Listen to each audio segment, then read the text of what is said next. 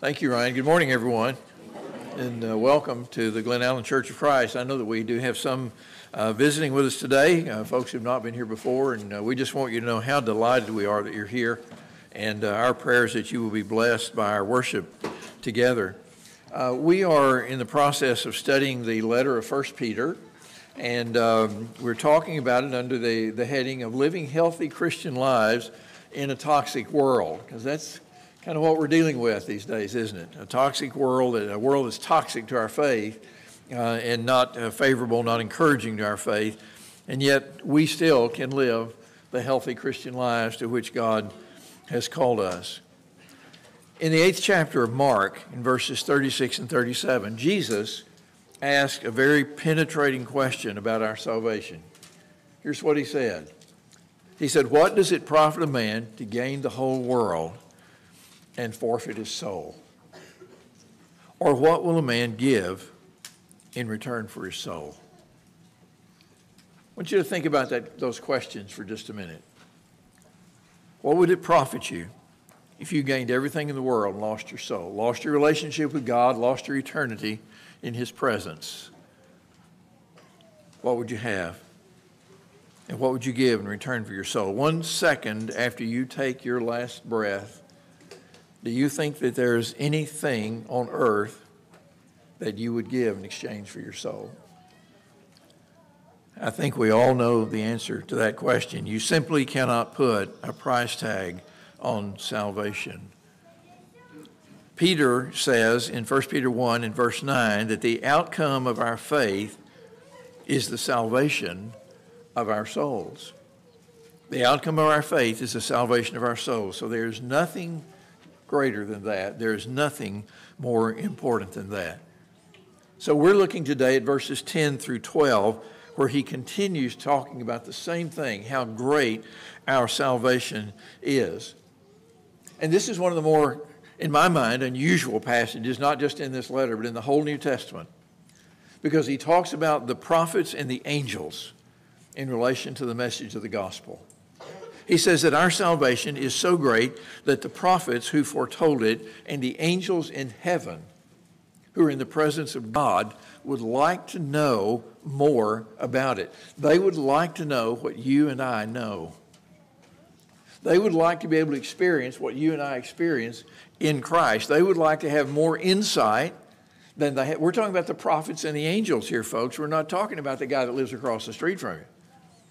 We're talking about the prophets of God and the angels of God would like to know more about what this salvation really is. He says the prophets searched and inquired carefully to try to find out what their messages were all about, who they were about, and when they were talking about the things that they foretold. Now, this gives us an important insight into the ministry of the Old Testament prophets, the simple fact that they did not always understand what they were saying. They did not always understand what they were predicting. And I know you're sitting here thinking, well, you do that all the time, Sal, you know. They just didn't always understand what they were saying or what they were predicting. And we don't think of them that way. We think of them as fully digesting their messages and fully understanding everything that they're saying, but it wasn't that way. It wasn't like that.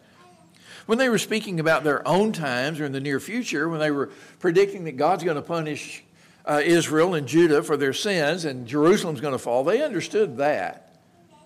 That was clear enough. But when they were predicting the things concerning Jesus and the salvation that he would bring, they didn't understand.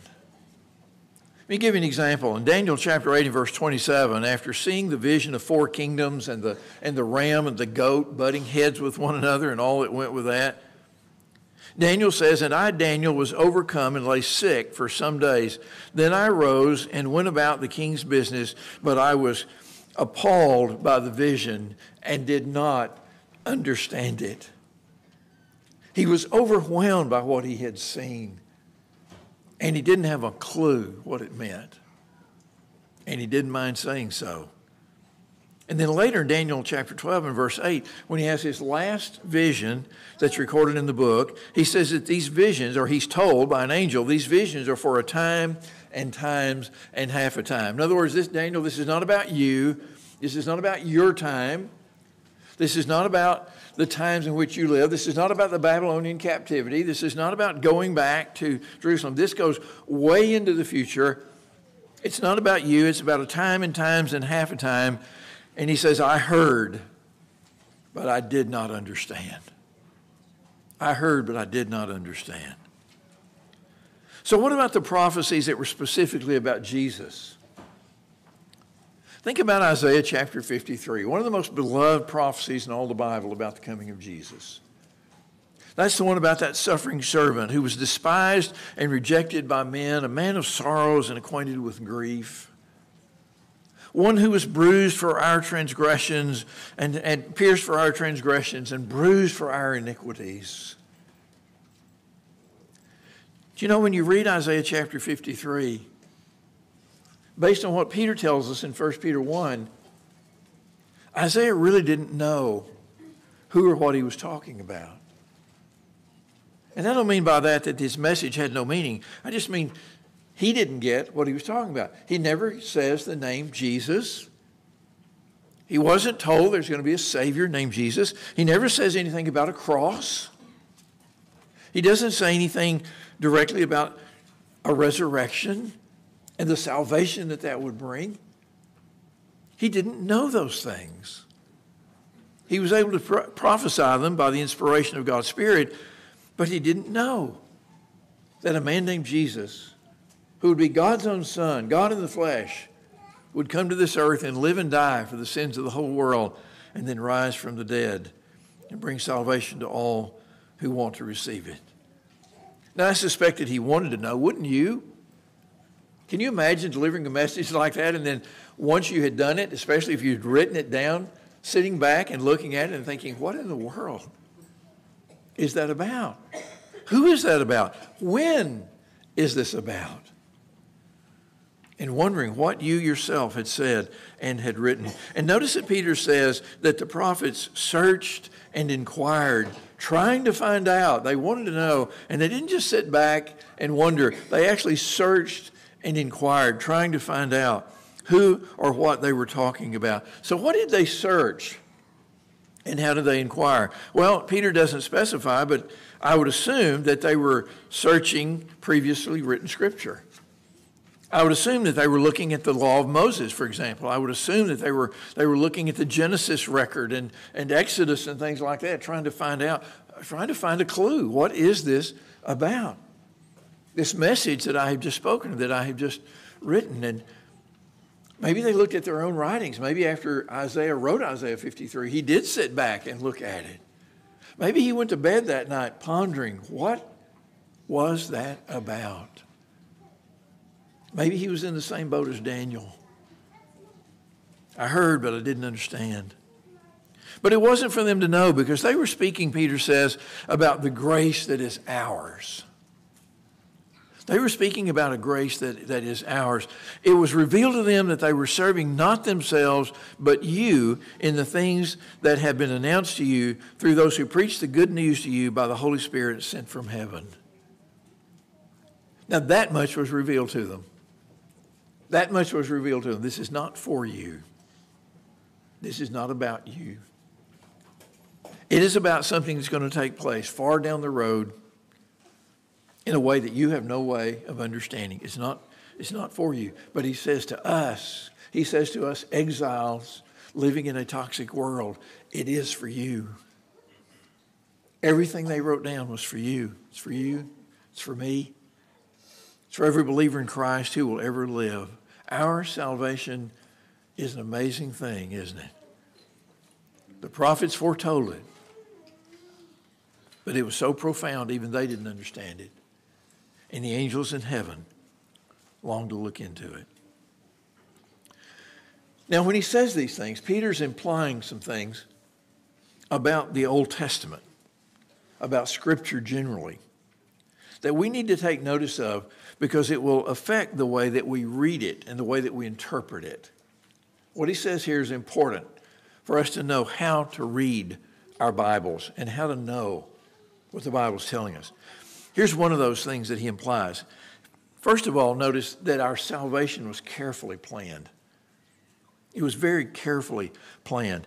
If the Old Testament prophets were talking about Jesus, and Jesus himself said they were, that reading from Luke 24 at the beginning of the service, he showed them in all the law and all the prophets the things concerning himself. Jesus said they were talking about him. And if that's the case, then centuries before he came, they were foretelling his coming. They were foretelling his sacrifice for our sins.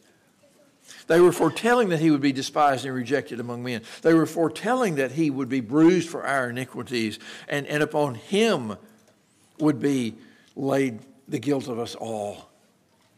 Long before, centuries before he ever came. Maybe they didn't know what God had in mind, but God clearly did. God knew exactly what he was going to do. I hope you caught the import of the reading at the beginning of the service from Luke 24. When Jesus says, beginning with Moses and all the prophets, he interpreted to them in all the scriptures the things concerning himself. In Moses and all the prophets, he goes back to all those scriptures and to these stunned, startled disciples who cannot fathom the reality that he has risen from the dead. He goes back and he says, but it's been there all along. It's been there all along. It's there in the law of Moses. It's there in the prophets. Now understand that the prophets is a Jewish way of referring to all inspired writers, not just those who foretold things like Isaiah, Jeremiah, Ezekiel, and so forth. Every writer of Scripture was considered to be a prophet because they were all speaking for God, and that's what the word prophet means.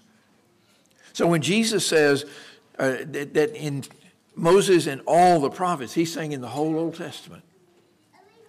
He took the whole Old Testament and showed them the things concerning himself. I'm here to tell you that was the greatest Bible class in history. And I am so upset that none of them took notes. Wouldn't you have loved to have been there? Wouldn't you have loved to have sat there? You know, there have been volumes of books written about which scriptures in the Old Testament are talking about Jesus and which ones aren't. And there have been discussions and debates and arguments about that for centuries. Wouldn't you love to sit at the feet of Jesus and hear him say, let me settle this for you people? And then just start back in Genesis and start showing us all the things that are about himself. To start back in Genesis 3 probably, with that prediction to the serpent that you will bruise his heel, but he's going to crush your head, pal. He's going to crush your head. He's going to overcome Satan. He's going to ultimately defeat Satan. And then that promise to Abraham, through your seed, through your descendants, all the nations of the earth will be blessed. I'm sure he talked about that. I can't help but believe that he talked about Psalms 22. That cry that he uttered from the cross, my God, why have you forsaken me? Why are you so far from hearing me? The words of David when he was being pursued by his enemies. That's what those are. But Jesus spoke them when he was on the cross because they so eloquently foretold his suffering. My God, why have you forsaken me? He said. Paul calls the gospel the plan of the mystery, hidden for ages in God, but now revealed. It was a mystery for so long, but it's now been revealed. And he says that it was according to the eternal purpose that he has realized in Christ Jesus our Lord. God knew from the beginning what he was going to do. God knew from the beginning what he was going to do. 1 Peter 2, verses 20 and 21 says, he was foreknown before the foundation of the world but was made manifest in the last times for the sake of you who through him are believers in God. Before the foundation of the world, before the world was created, God knew, I'm going to create this world, I'm going to create this people, they're going to sin. But I'm going to love what I've made. And I'm going to send my son to redeem them. And then little by little, he began to reveal that.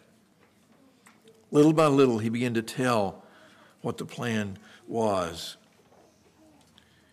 So you and I are living in the culmination of the ages. Think about that. From before the foundation of the world, we're living in the era that God foresaw and that God had foretold through these prophets. We are now living in it.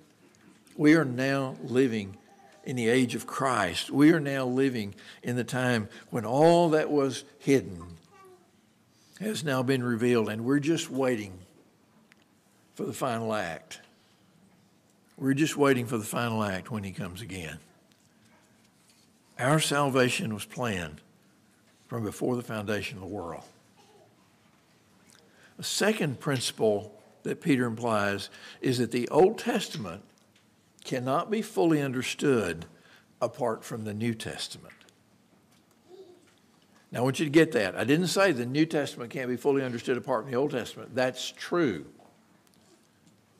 But even more so, the Old Testament cannot be fully understood apart from the New. Why?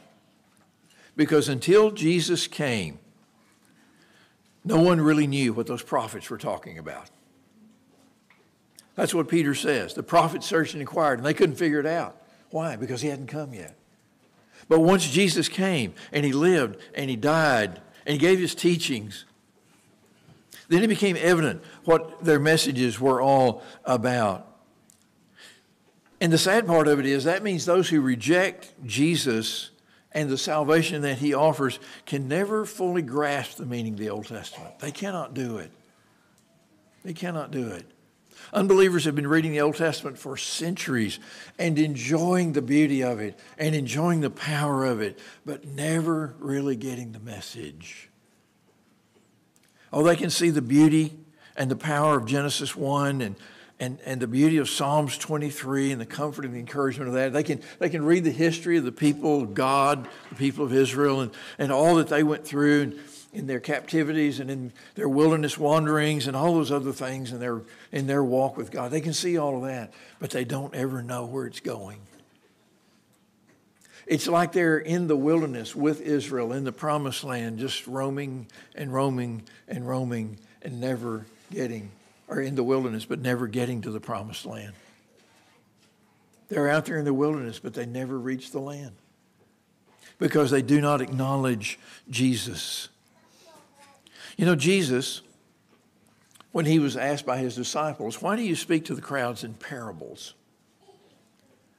Said this, he said, I speak to them in parables because hearing they will never hear and seeing they will never see.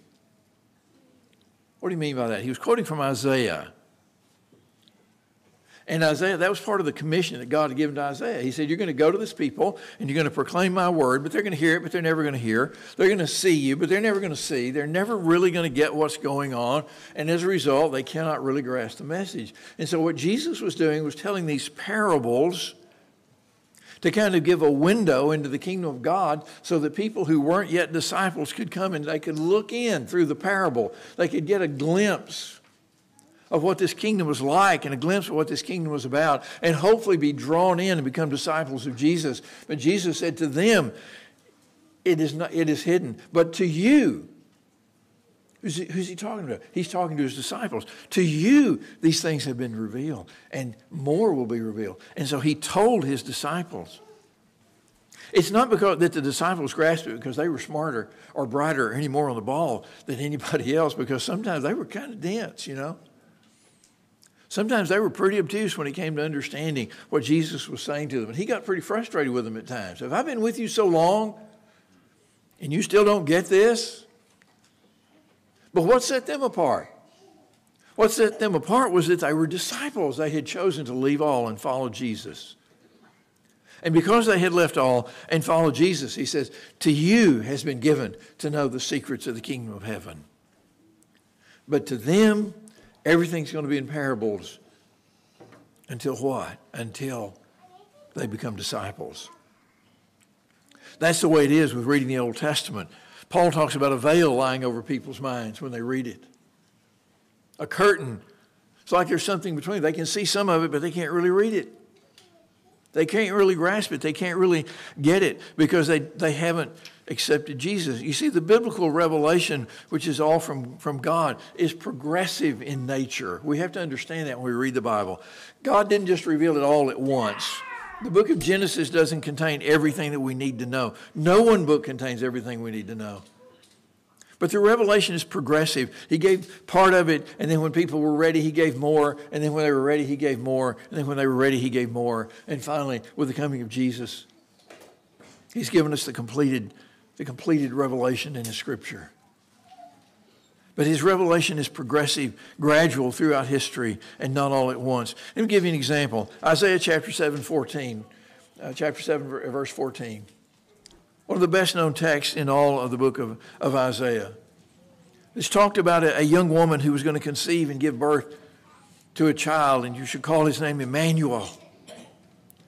Now, in the immediate historical context, that birth of that child was to be a sign to King Ahaz that God was with him. God was on the side of Israel. Emmanuel, God is with us. He's not with those guys who are out there outside the gates threatening to crush us. He's with us. But nobody really understood Isaiah 7:14 until Jesus was born. Matthew says in chapter 1, verses 23 and 24, until he was born to a virgin, and you shall call his name Emmanuel. And now Emmanuel meant something different. Now Emmanuel didn't just mean God's on our side. Now Emmanuel means God is here. In the person of this child, God is present. God is with us. And that's important to know that we're not going to understand the Old Testament apart from the story about Jesus, because that means we have to look at the whole of God's revelation in Scripture to get the full message, not just the parts we like. You know, we do ourselves such a disservice.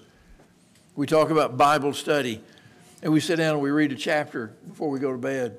And then the next night we sit down and we read 3 or 4 verses in a different book. And then we sit down and we read, and we read the parts that appeal to us. We read the 23rd Psalm. We read 1 Corinthians 13. We read John 3:16. Don't have to read it. You can just see the guys hold it up at the end zone.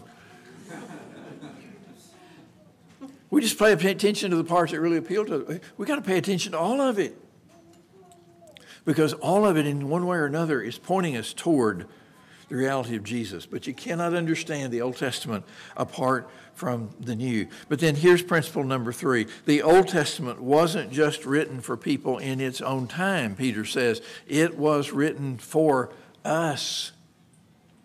Now, make no mistake, it was written for people in its own time.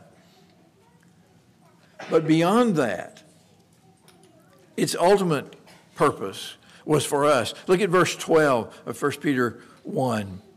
It was revealed to them that they were serving not themselves but you in the things that have now been announced to you through those who preach the good news to you by the Holy Spirit sent from heaven. The things those prophets were talking about, yes, they affected the people of their own time, but they were for us. Ultimately, they were about those of us who come to God through Jesus Christ.